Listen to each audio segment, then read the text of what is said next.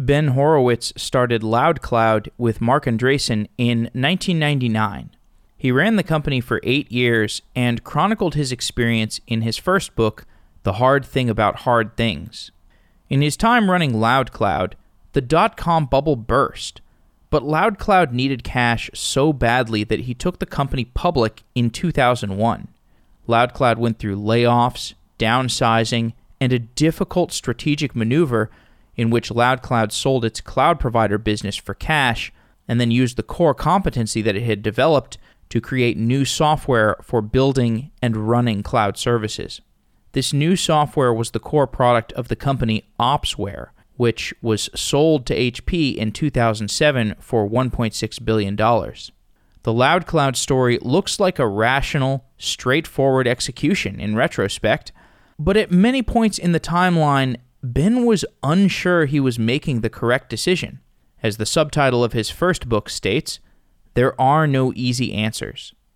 The Hard Thing About Hard Things tells the story of LoudCloud and Opsware in harrowing detail. Most founders of software companies will end up reading the book at some point when they're building their company, because there are so few books which capture the granular details of what it feels like to run a company. A CEO is completely alone in their understanding of the company. Nobody else has nearly as much information as the CEO. Not the board, not the market, and not the employees. When you are a CEO, there is simply nobody to turn to who can give you the actionable advice that you wish you could have access to. And because there is nobody else, it means that the CEO's own psychological state is extremely important. The Hard Thing About Hard Things provides a CEO with solace. While the CEO is alone within their company, they are not alone in the world. Every CEO has a set of issues which they have never faced before, and the CEO can learn to face those issues confidently and competently. Like any influential book, The Hard Thing About Hard Things presents the reader with useful answers, but also raises many questions. How can a normal person foster the mentality of a leader? How can a leader convince smart people to follow their direction? How can a seemingly crazy direction be framed as completely rational? The second book by Ben Horowitz is called What You Do Is Who You Are. This book surveys a set of case studies in leadership, including a Haitian slave revolt, the Mongol Empire, and a dominant prison gang. By studying violent environments, Ben frames leadership in the context of the highest stakes. These stories are about life and death. When a leader's performance is measured in blood, it frames the true nature of leadership in the starkest resolution. Ben uses each distilled example as a base case which inducts into broader applications. The cultures of Netflix, Facebook, Uber, and McDonald's are explored alongside editorials about Hillary Clinton and hip-hop culture. Throughout all of these stories, the most important thread is continually reinforced. The leader creates the culture. The culture is the leader. What you do is who you are. Ben joins the show to discuss his writing and how he has applied his beliefs to building Andreessen Horowitz, the venture capital firm that he co-founded and leads today.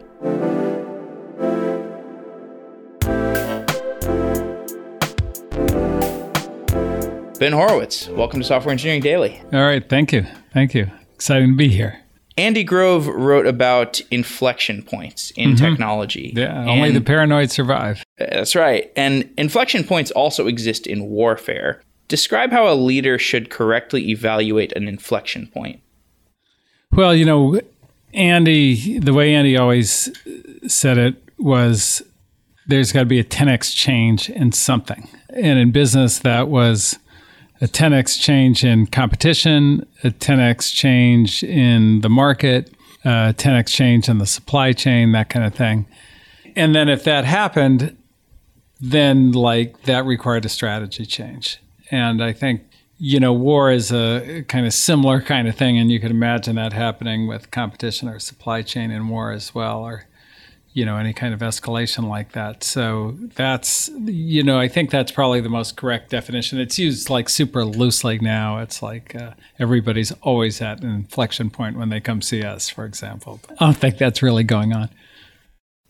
Andy Grove's model of the breakfast factory, we know that it maps to building technology companies. Does it also map to building a military force? Well, I think there's some analog there. I probably, my business knowledge is much better than my military knowledge. So I think, that example in particular was very manufacturing oriented, of course, and had to do with process measurement. And really, I think the big insights out of the breakfast factory were that, a lot of people have metrics for, okay, I want to achieve this or I want to achieve that. But what you really have to think about it is, okay, if you want to achieve this, then what is that going to cost you? And he called that the paired indicator. So great that you want your software to ship on time, but what better you be worried about, a quality or how many features you have or that kind of thing, if you're going to focus on that metric. And then also he did a very nice job of distinguishing leading and lagging indicators and how that works. So I imagine in a military context, to the point that you were trying to understand the output of any operation, I think that military operations tend to be a little more kind of one time in nature, whereas what he was talking about, the breakfast factory, was a repetitive process that you refine. So it depends, I guess, on how you're going to apply it. Mike Ovitz is another of your influences. What do you disagree with Mike Ovitz about? Well, he's also a friend of mine, so I don't want to get too much on that. Look, I think the way he ran CAA was different than, for example, how we run a venture capital firm. For example, and one of the things I talk about in the book is he had a very kind of specific idea about how people should dress at CAA. And I don't know that I disagree with him on it. I think we haven't implemented that here just because I think it won't work as well given our strategy. But at CAA, their strategy was, we're going to come off as the most professional talent agency. And while everybody else is wearing, tie-dye shirts and this and that, we're going to wear dark suits, ties and white shirts and that kind of thing. And very effective for him, and not so effective for us, but different contexts. He was in, he's in the talent agency context and we're in the venture capital context, but a lot of other things did translate. CAA was able to package actors and directors and command higher pricing for their productions. Yeah, way higher pricing, yeah. Within A16Z, have you figured out any analogous strategies for dictating deal terms or some kind of differentiated advantage like that? I don't think there's a great analog for us in venture capital for that. So, what Michael did there was, in those days, the studios had all the leverage, because if you wanted to be in the movie, you had to sign whatever contract they had. And that's kind of how Hollywood worked. And the top actors in those days kind of got paid the equivalent of $500,000 of film. And I think now it's over $20 million of film. And that change, and now I'm talking in real dollars, inflation adjusted. The change in salary, the 40x increase, was due to Michael Ovitz's packaging. And what it did was it changed basically the power structure from the studio to the actors, because all of a sudden you couldn't make a movie without the actors, because he would have them all. And you needed 90% share to do that. So I don't think, we're as well as we're doing, we're definitely not at 90% share. And in venture capital, it's harder to kind of get to that kind of market share because it's an open system, not a closed system. What have you learned about managing your own psychological state that you did not learn at LoudCloud? Look, I think that these days, I don't know, I have an easier job than I had at LoudCloud. When your company's melting down, it's much harder on your psychology than it is when everything's going well. So I don't know that I'm tested as much, but I think, I think the big thing is, experience helps you a lot in managing your psychology, particularly if you've been through things that are worse than what you're going through. You kind of know like where your limits as a person are. What do you do when a portfolio company CEO is suffering from mental health issues? Well, I don't know that we've had one that has had like a real mental health issue when you talk about something like bipolar or schizophrenia or, some of the real things that people deal with. But if they were to have a mental health issue, like I think that one of the big mistakes we've made as a society is even calling it mental health. It's health. And if somebody has a health issue, the thing to do, any kind of health issue, is like that's the priority. And if we need to make a change, backfill them, make a temporary fix, whatever we have to do, that's what we have to do. And I think that goes for sure for mental health as well. Some people are successful despite very idiosyncratic habits. The first protagonist of your book, Toussaint, quote, slept 2 hours a night and could live for days on a few bananas and a glass of water. Yeah. That's a kind of, and you wonder, with these war stories, like, how much is stretched just because it is a war story. But yeah, that was the legend of him. He was, and then even his enemies would report, like, this guy is literally everywhere. Like, we can't even believe, like, he knows every single person on the colony. He's everywhere all the time. Like, we just can't deal with him. So let's say somebody... Yeah, so he certainly had, like, that level of energy where that would make sense, where he would sleep 2 hours a night and eat a couple of bananas. And if a founder told you... And he was very, actually, interestingly, he was really, really paranoid of being poisoned. And there was a lot of, like, poisonings. His predecessor in the... one of his predecessors who attempted and failed to lead a slave revolt in Haiti was a guy by the name of Mackendal, and he was actually poisoned. So that's part of the reason he only ate 2 bananas, because like when it was a banana, you peeled it, you knew it wasn't poison. And then the other was like you didn't want to eat anything else. Would you trust a founder who came into your office and said, look, I've got this amazing idea, I've got this amazing software. By the way, I only eat bananas and sleep 2 hours a night. Well, we've had founders with like not quite that, but similar things where they would, like literally stay awake for 4 or 5 days straight and then sleep for 3 days. So like we have run into that for sure. And it's definitely a special kind of personality, but they exist out there. Toussaint was imprisoned by Napoleon and then he died. Napoleon later expressed regret that he imprisoned Toussaint. He should have ruled Haiti through Toussaint, so he said. Yeah. And here we see the dire consequence of Napoleon essentially making a decision out of emotion or out of envy. This decision was clearly good for nobody. This was a lose-lose. Oh, yeah. Well, the replacement was Dessalines, who, of course, within, I think, 3 days of taking over, killed all the white people in Haiti, or at least all the French people in Haiti. So... yeah. Yeah, that was probably a mistake for him. But focusing on the emotional aspect or whatever was driving Napoleon to make that decision, we see these kinds of decisions all the time in the software industry. Why is it that with all of our technical advancements, we still make these short-sighted, negative-sum decisions? Well, look, I think that it's a careful balance because... as we're learning now, like your gut is very connected to your brain.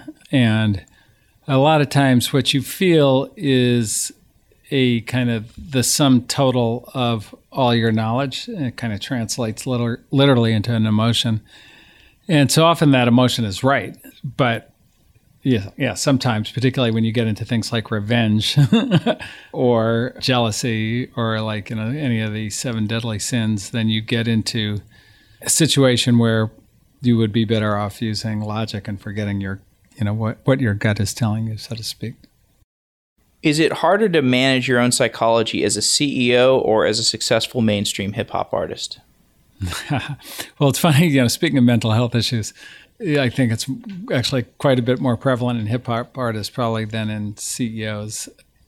So in that sense, like it's probably harder as a hip hop artist. Not being a mainstream hip hop artist, it's tricky. But like, one of the things that writing this book kind of brought me to a little bit, which I found interesting, is if you have like the first thing that you put out is a success, like the last book, The Hard Thing About Hard Things, then the next one is kind of scary because it's like, if I just left that book out there, then my reputation is fine. It's great. It's, whatever. If I put out the next one, and the analogy I always used to like is Terence Trent D'Arby's second album. I think it's called Neither Fish Nor Flesh or some crazy name like that, but it was horrible.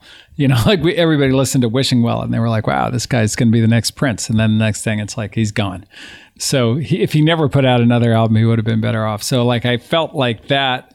And that's a bit of a psychological trick because if you get too much into outdoing yourself, then you're going to, that's not the thing you want to think about if you're writing a book or, making an album. You want to think about like, how can I translate like this truth best, not like, how do I top my last one? That's a very dangerous idea.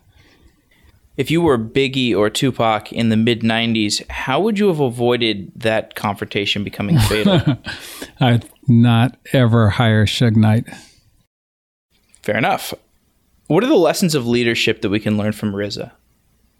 Well, so the thing that RZA, I would say that was most like amazing to me, and I still don't quite understand how he did it, is, he had 9 guys in the rap group, which is basically 6 more than anybody else ever successfully did.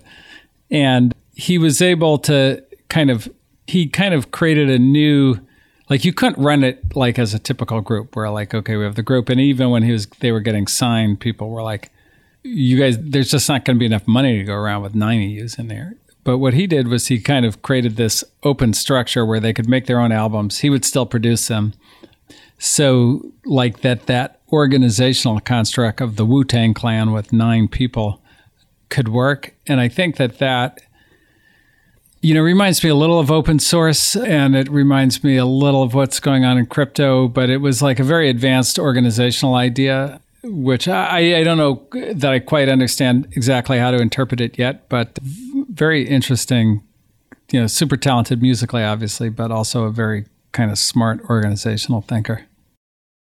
DJ Premier was perhaps the best producer in the early 90s, and he actually studied computer science. Well, Dr. Dre. Dr. Dre.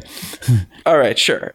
I mean, very different types of producers. Yeah, but I don't think you put him above Dr. Dre. All right, fair enough. But he studied computer science before he became a producer. Mm-hmm. Yeah, well, like, a lot of the producers are very much like engineers. So like Grandmaster Flash also was like if you watch, they had a great segment on him in Hip Hop Evolution. And like you listen to him talk and he sounds like any engineer talking about his childhood. Like, he was fascinated with how everything worked, took everything apart, like all that kind of stuff. So yeah, that definitely, there's a link for sure. And much like in the software industry, in hip hop, there are these technological inflection points, like the MPC, for example. Yeah, no, definitely. Lots of them. Well, music in general.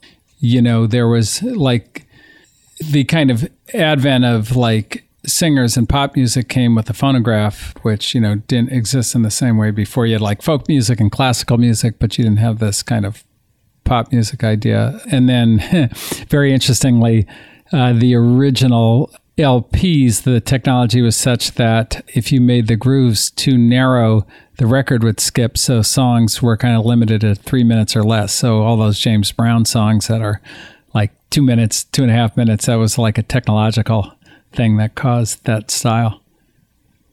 There are entrepreneurs who seem to be completely comfortable in any domain, like Jeff Bezos, for example.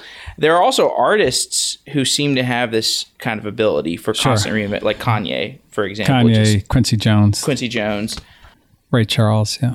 What are the defining traits that are common between the most flexible artists and entrepreneurs? Yeah, well, I think it's kind of a little bit the highest level because you're not you're not speaking the language of jazz or speaking the language of hip hop. You're speaking the language of music. And similarly, I think you're not in the discipline of computer science or rocket science or what have you. You're just in the area of like engineering and invention. And so it's a higher level, broader concept. And most people can't get to mastery at that level, but the few very special entrepreneurs can and musicians can. So I think that is very much the same. Like you won't see people doing what Elon, like most people would kill their companies if they tried to do what Elon Musk did, but he can do it. And, most people can't work with Count Basie, then write It's My Party and I'll Cry If I Want To, then work with Michael Jackson, then write Sanford and Son. That's a special guy. The Berkeley Amp Lab was one of the most influential sources of technology in the last decade. What can we learn from the culture of the Amp Lab? Yeah, that's a great question. I think you have to give a lot of credit to Jan Stoika and Mike Franklin and all those guys, who were involved in it. I don't know that I know the answer to that. I do think that the one thing that they did was they didn't cross the line all the way over into business, but they kind of took themselves out of academia and said, we're really going to build open source projects that go. We're not going to do the academic, I proved this out and I'm going to write a paper. That wasn't what they were going for. What they were going for was we're going to write software, it's going to work, it's going to scale, and people are going to deploy it. So if you look at Spark versus what normally comes out of academia, Spark was a way more finished project. And I think that, just that attitude really differentiated them.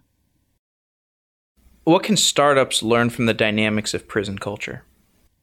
Yeah, well, good question. And I'll give you a couple. Let me start with this one. So when Shaka Senghor first entered prison, he went to prison for a murder he did commit, and he gets to prison and they put him in the quarantine area. And then he comes out of quarantine with 5 or 6 guys who also came out of quarantine.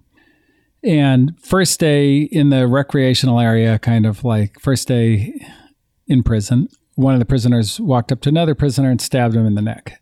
Pulled the shank out, the prisoner bled to death and died, and the other guy threw the shank in the garbage and walked to the cafeteria and had a sandwich. I'm talking to Shak about that, and he said, look, when I saw that, I had to ask myself, could I do that? And I said, well, you were in for murder. Of course you could do that. You already did that. He said, no, I didn't do that. What I did was I'm in a drug deal. Guy jumps out of the car. He's rushing at me. I have a gun in my pocket. I react. I shoot him. That's very different than spending a week filing a 2-liter bottle into a weapon and then deciding whether you're going to stab somebody in the stomach or stab him in the neck, whether you're going to wound him or you're going to kill him, and then kill him and keep it moving to the cafeteria and have a sandwich. I couldn't do that. And he said, but I had to ask myself, could I do that? Because clearly that's what you needed to be able to do to survive in this place. So if you think about that, you go, well, clearly it's experiences like that, new prisoner orientation that make prison so violent. That sets the culture. As soon as somebody asks, what do I need to do to succeed? And that's the answer, then you've set the culture in a very violent way. Every company in the world, when a new employee walks in their first week on the job, they're going to look and see who's successful in that company. And however that person's behaving, that's how they're going to behave. And that's your actual culture. Your culture isn't the values you have on the wall and your all hands meeting and what you say are your values in the performance review. None of that is anything. That's just whatever you wanted it to be, but that's not what it is. What it is what do I need to be successful here? Because that's what I'm going to do. And what you do is who you are. At LoudCloud, Mark Cranny changed your culture in a way that you would not have expected. It was a cultural change that you actually needed. Mm-hmm. I mean, you were in a spot where you absolutely needed a culture change.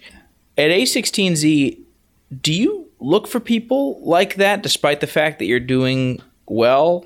Oh, yeah. So we're doing well, but we do different things and we need to get better at things and so forth. So, for example, when we went to do the BioFund, we knew we didn't we didn't have anything about that culture, even from a venture capital standpoint, and that the entrepreneurs in bio are scientists, and they're a lot of times doing science as opposed to engineering.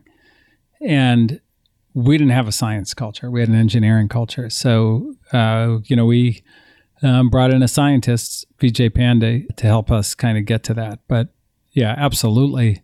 As the business evolves, you end up needing new elements. And it's very hard to create a new complex cultural element without incorporating outside leadership. And, one of the great learnings I had from Toussaint, because it's how do you go from a slave army to a great military force? And something nobody had really ever done before. And one of the great tricks he pulled off, which I'm sure nobody had ever tried before, was he incorporated the enemy into his army. He incorporated French and Spanish and British soldiers as his lieutenants alongside, guys who had been slaves and enslaved by those same people.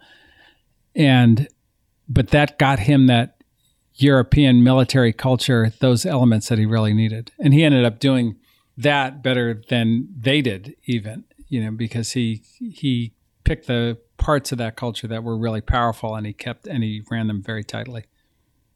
Netflix sees itself as a pro sports team, not a family. Is this a universally good cultural idea, or should some companies cultivate a sense of family? So I give you a quote from my old boss, Jim Barksdale. He used to say, "Look, this is not a family because I am not your daddy."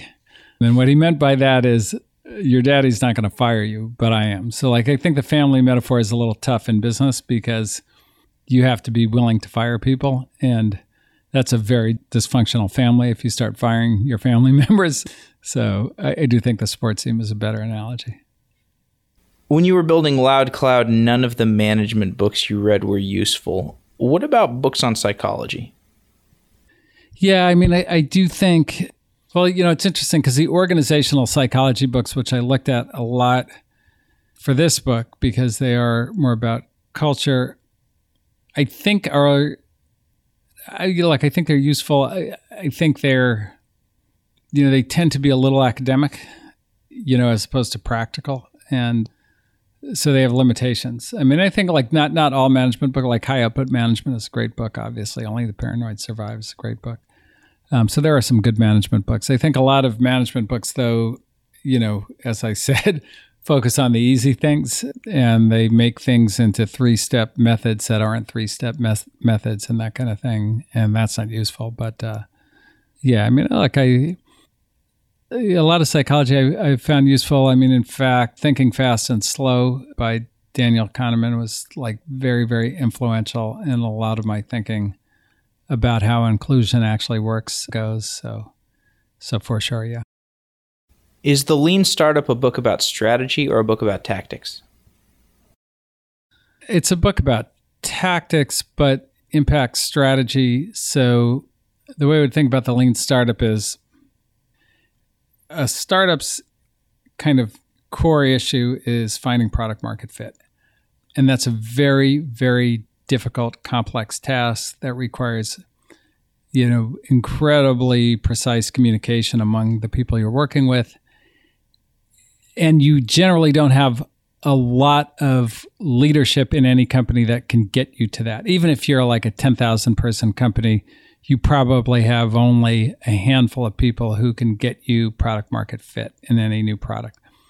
So if you expand your startup, like say, by putting in a lot of money, let's say some big giant fund gives you a huge check, to build We Everything or whatever.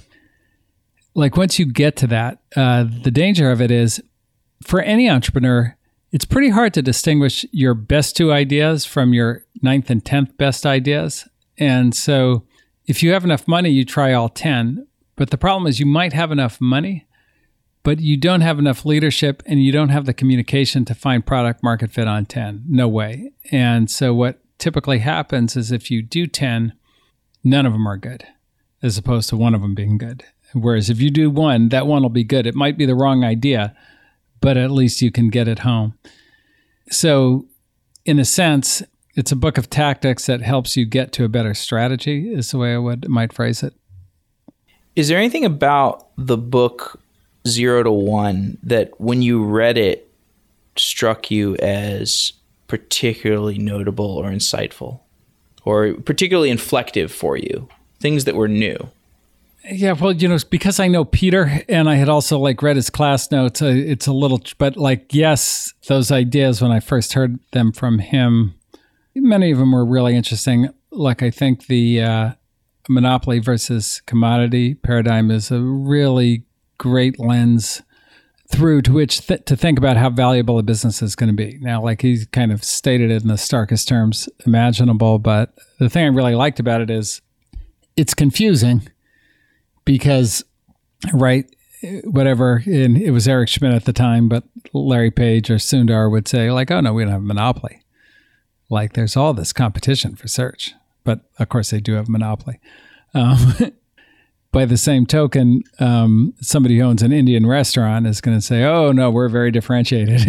We've got these red tablecloths. Everybody else has, white tablecloths and all that kind of thing. So it's actually the opposite of how it sounds. The more somebody tries to tell you how different they are, the, kind of less likely they are to be a monopoly. And so that, very kind of valuable insight. Quote from your book, "The extent of one's courage or cowardice cannot be measured in ordinary times. All is revealed when something happens." We have been living through a 10-year bull market, and many of the founders that you probably encounter have never experienced a significant downturn. How do you test that such a founder will be durable to adversity? Oh, you don't know. And the only thing that tests a founder is a test. It's kind of, I think the only way to test somebody is to test them. And some people who come across as you might think they're soft or whatever can pass the test, and people who come off as super strong and tough-minded can't. And that goes even on little things, firing an employee. The people who are good at it are often not the people you expect. Oprah is successful as an interviewer because she's able to navigate to the most difficult parts of a person's background. Do you ever try to do something like that when you're evaluating a founder for investment? Oh, yeah, all the time. Yeah, definitely. So one of the things that we do is we don't let them start with their narrative. We always start them on our narrative, which is kind of who are you? And the reason for that is we can ask some questions. It's much more difficult to anticipate questions about who you are than your business, because you prepare to answer those questions all the time. And so we find that to be very instructive in terms of just understanding, okay, what motivated this person? What did they run into in their life? How'd they overcome it? Did they overcome it? How do they interpret it? Very kind of revealing as to kind of how they'll deal with it the next time. What is something subtle that you measure at A16Z? Subtle. It's a good question. I mean, we try to, one of the subtle things, I don't know how subtle they are, but we do a lot of measuring of how, of network engagement, how engaged our own network is. And then we care about that, of course, a lot with the entrepreneurs and so forth in terms of their products. And there are subtle teas to how customers engage with the product that are very, very important. At a kind of course level, it's oh yeah, or we have an engagement level of this. And it's well, what are they doing? And it could be anything. Oh, they're logging in. Are they using it, or are they just logging in? Are you spamming them, and then that causes them to log in, and they stay there, and all. So it gets subtle in the measurement of that, I think. Venture firms often have a practice where the partner writes a deal memo to justify an investment or just to propagate information internally. Does the media branch of A16Z serve a similar purpose where it has internal value as well as the external value? It does for me. I read and listen to all the stuff that we put out, and it's, it's just a good way to understand our own thinking, which, a lot of it is original. And I'm sure that's true for other employees as well. I mean, I don't know who all reads what on our site, but I imagine most employees read a lot of it. You profile Don Thompson in your book. He's a McDonald's CEO, and he was one of the best engineers that worked at McDonald's before he became CEO. But it was not actually the engineering work that led to him becoming CEO. It was his interactions with regional managers and understanding what went on the ground. And I think there's some resemblance between McDonald's franchising and modern marketplace companies where you have Uber or Airbnb or Thumbtack and these companies where there's all these constituencies within it. Yep. The idea of these labor platforms is labor platforms as a technology business is like a new thing. Yep. Give me the biggest lessons you've learned about how to build a sustainable labor marketplace. Yeah, well, I think that one of the keys, and this is one thing that McDonald's was brilliant at, it's a labor market, but nobody wants to be thought of as labor. People want that dignity and they want to be invested in. And that can be, whether you're driving for Lyft or Uber or whether you're kind of doing experiences on Airbnb or whatever it is you're doing. It's very different to say, okay, you do a job and we're going to give you some money than like what McDonald's does, which is like, we're going to come in, bring you in, and we're going to train you to work. Like not just work at McDonald's, but to work, period. Like how you show up on time, how you kind of, wear clean clothes to work, all that, like they really invest in, and their employees are kids. I think one of the stupid things about some of the kind of antagonism that they get, it's like, well, you can't support a family of 8 on like McDonald's wage. It's like, well, like most of their employees are like 16 to 21. These are not those kinds of jobs, but they do invest in those people. And I think Don told me, and I might get this number wrong, but 60% of McDonald's franchisees, mean people who own McDonald's restaurants, started out as hourly employees. And so like that's how effective that training is in building kind of not only loyalty, but success over time. I think those lessons need to be, in some cases learned again, and in some cases are being relearned, but it's very, very powerful. In the 90s, Apple was widely criticized for a vertical strategy. And people wondered why Apple was not going horizontal. And it took years for the vertical strategy to come to fruition. Tell me a technology company that is as misunderstood today as Apple was in the 90s. That's pretty hard because everybody got that one wrong. Well, okay, so I'm going to, and I don't want you to take this the wrong way, but I think that WeWork is getting misinterpreted, and I'm not saying that they're necessarily going to make a comeback, but I think that the way WeWork is written now is it's just like a straight up scam. But like there were some things that they did exceptionally well, and they had a very big vision about how they were going to change the world and all that, and they attracted like tremendous talent and capital. So you have to give them some credit for that, but they also did something that is very rare in the industry they're in, which is they created a consumer brand for a commercial real estate company, which like name another one.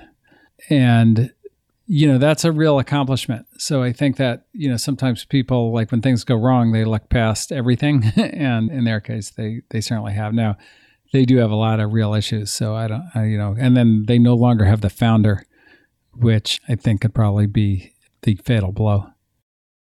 The two most thriving open source distributed systems ecosystems are Kubernetes and Bitcoin, arguably.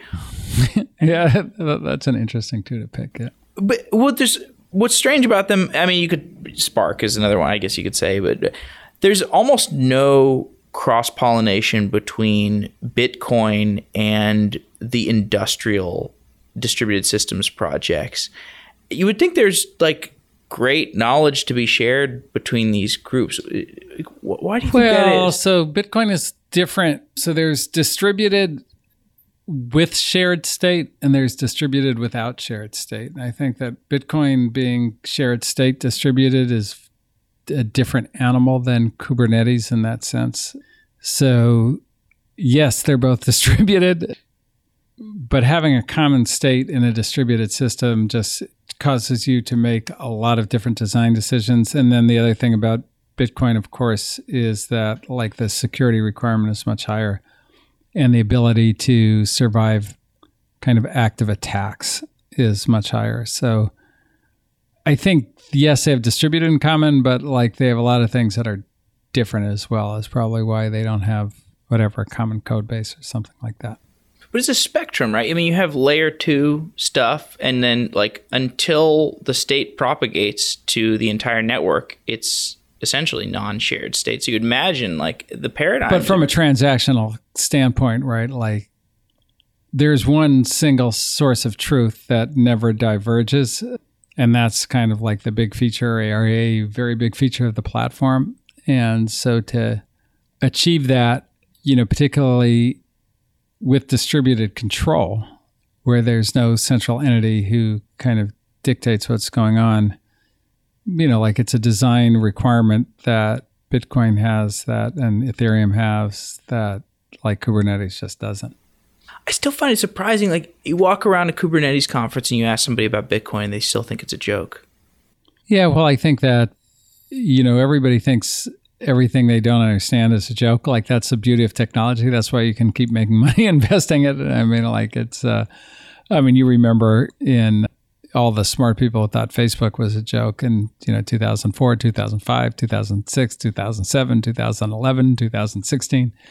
And, now not only is it not a joke, but it must be stopped by the U.S. government. So I just think people underestimate things that they don't understand. I mean, like what I always say to people who go, oh, Bitcoin's a joke. I'm like, well, like, go ahead and why don't you write a piece of software, put it out there, don't touch it, let it run, and then like see how much like value will it collect over a 10-year period. And can you collect like over $100 billion worth of value and like hold it? And like, it's just such an impossible thing that Bitcoin pulled off. Like, how can that be a joke? Like, that's some serious magic right there, bro. Toussaint led from the front and was wounded 17 times. Genghis Khan was surrounded by his army, which protected him. Mm-hmm. Contrast those two tactics. Well, I think that although they were very similar in some ways in that, the Genghis Khan, they were trying to achieve different things. I mean, think the kind of thing that Genghis Khan did was kind of each unit in the army was interchangeable. They were all cavalry. They, were able to ride in a circle. And then from a communication standpoint, having the leader in the middle made sense.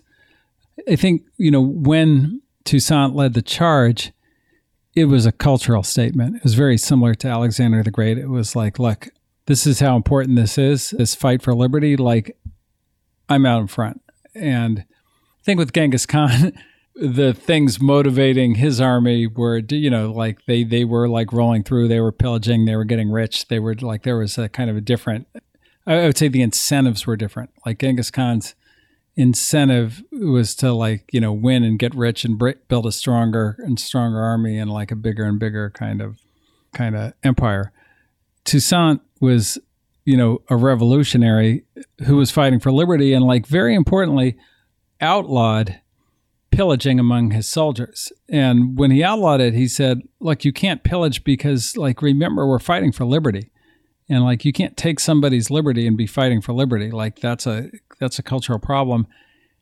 In his case, actually led to him getting this amazing support because he was the only army not pillaging. The European armies were all pillaging and raping and doing all this stuff. And it was so powerful that the white women in Haiti, in the colony, like supported him over like the Europeans. And they even like referred to him as father. So that's how they felt about him. And like to get that kind of change, like what an amazing like cultural statement he made. But that's what he was going for as the revolutionary, as opposed for the conquering army, which is, what Genghis Khan was. Is there a lesson about mergers and acquisitions to learn from the Mongol Empire? Oh, yeah, definitely. I mean, I think that mergers and acquisitions and inclusion in general, I mean, I think that what Genghis Khan did, just amazingly well was he could see, even though he was a Mongol, he could see in the Chinese or the Europeans the talent that he didn't have and that he needed, which I think companies have a hard time doing that today, right? Like if you're not whatever, if I'm Chinese, I need Chinese employees. If I'm white, I need white employees. If I'm a woman, I need women. Like everybody's trying to hire to themselves.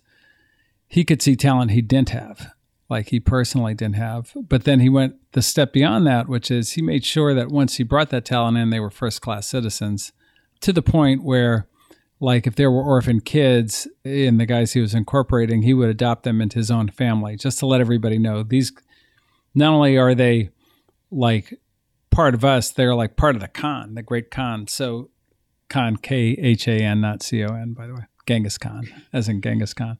So yeah, like he was amazingly forward thinking on that. It's clear that you long for a world with improved race relations. And today, there seems to be a debate about the ideal relationship between races. Can you give me some advice on how to navigate relationships with other races?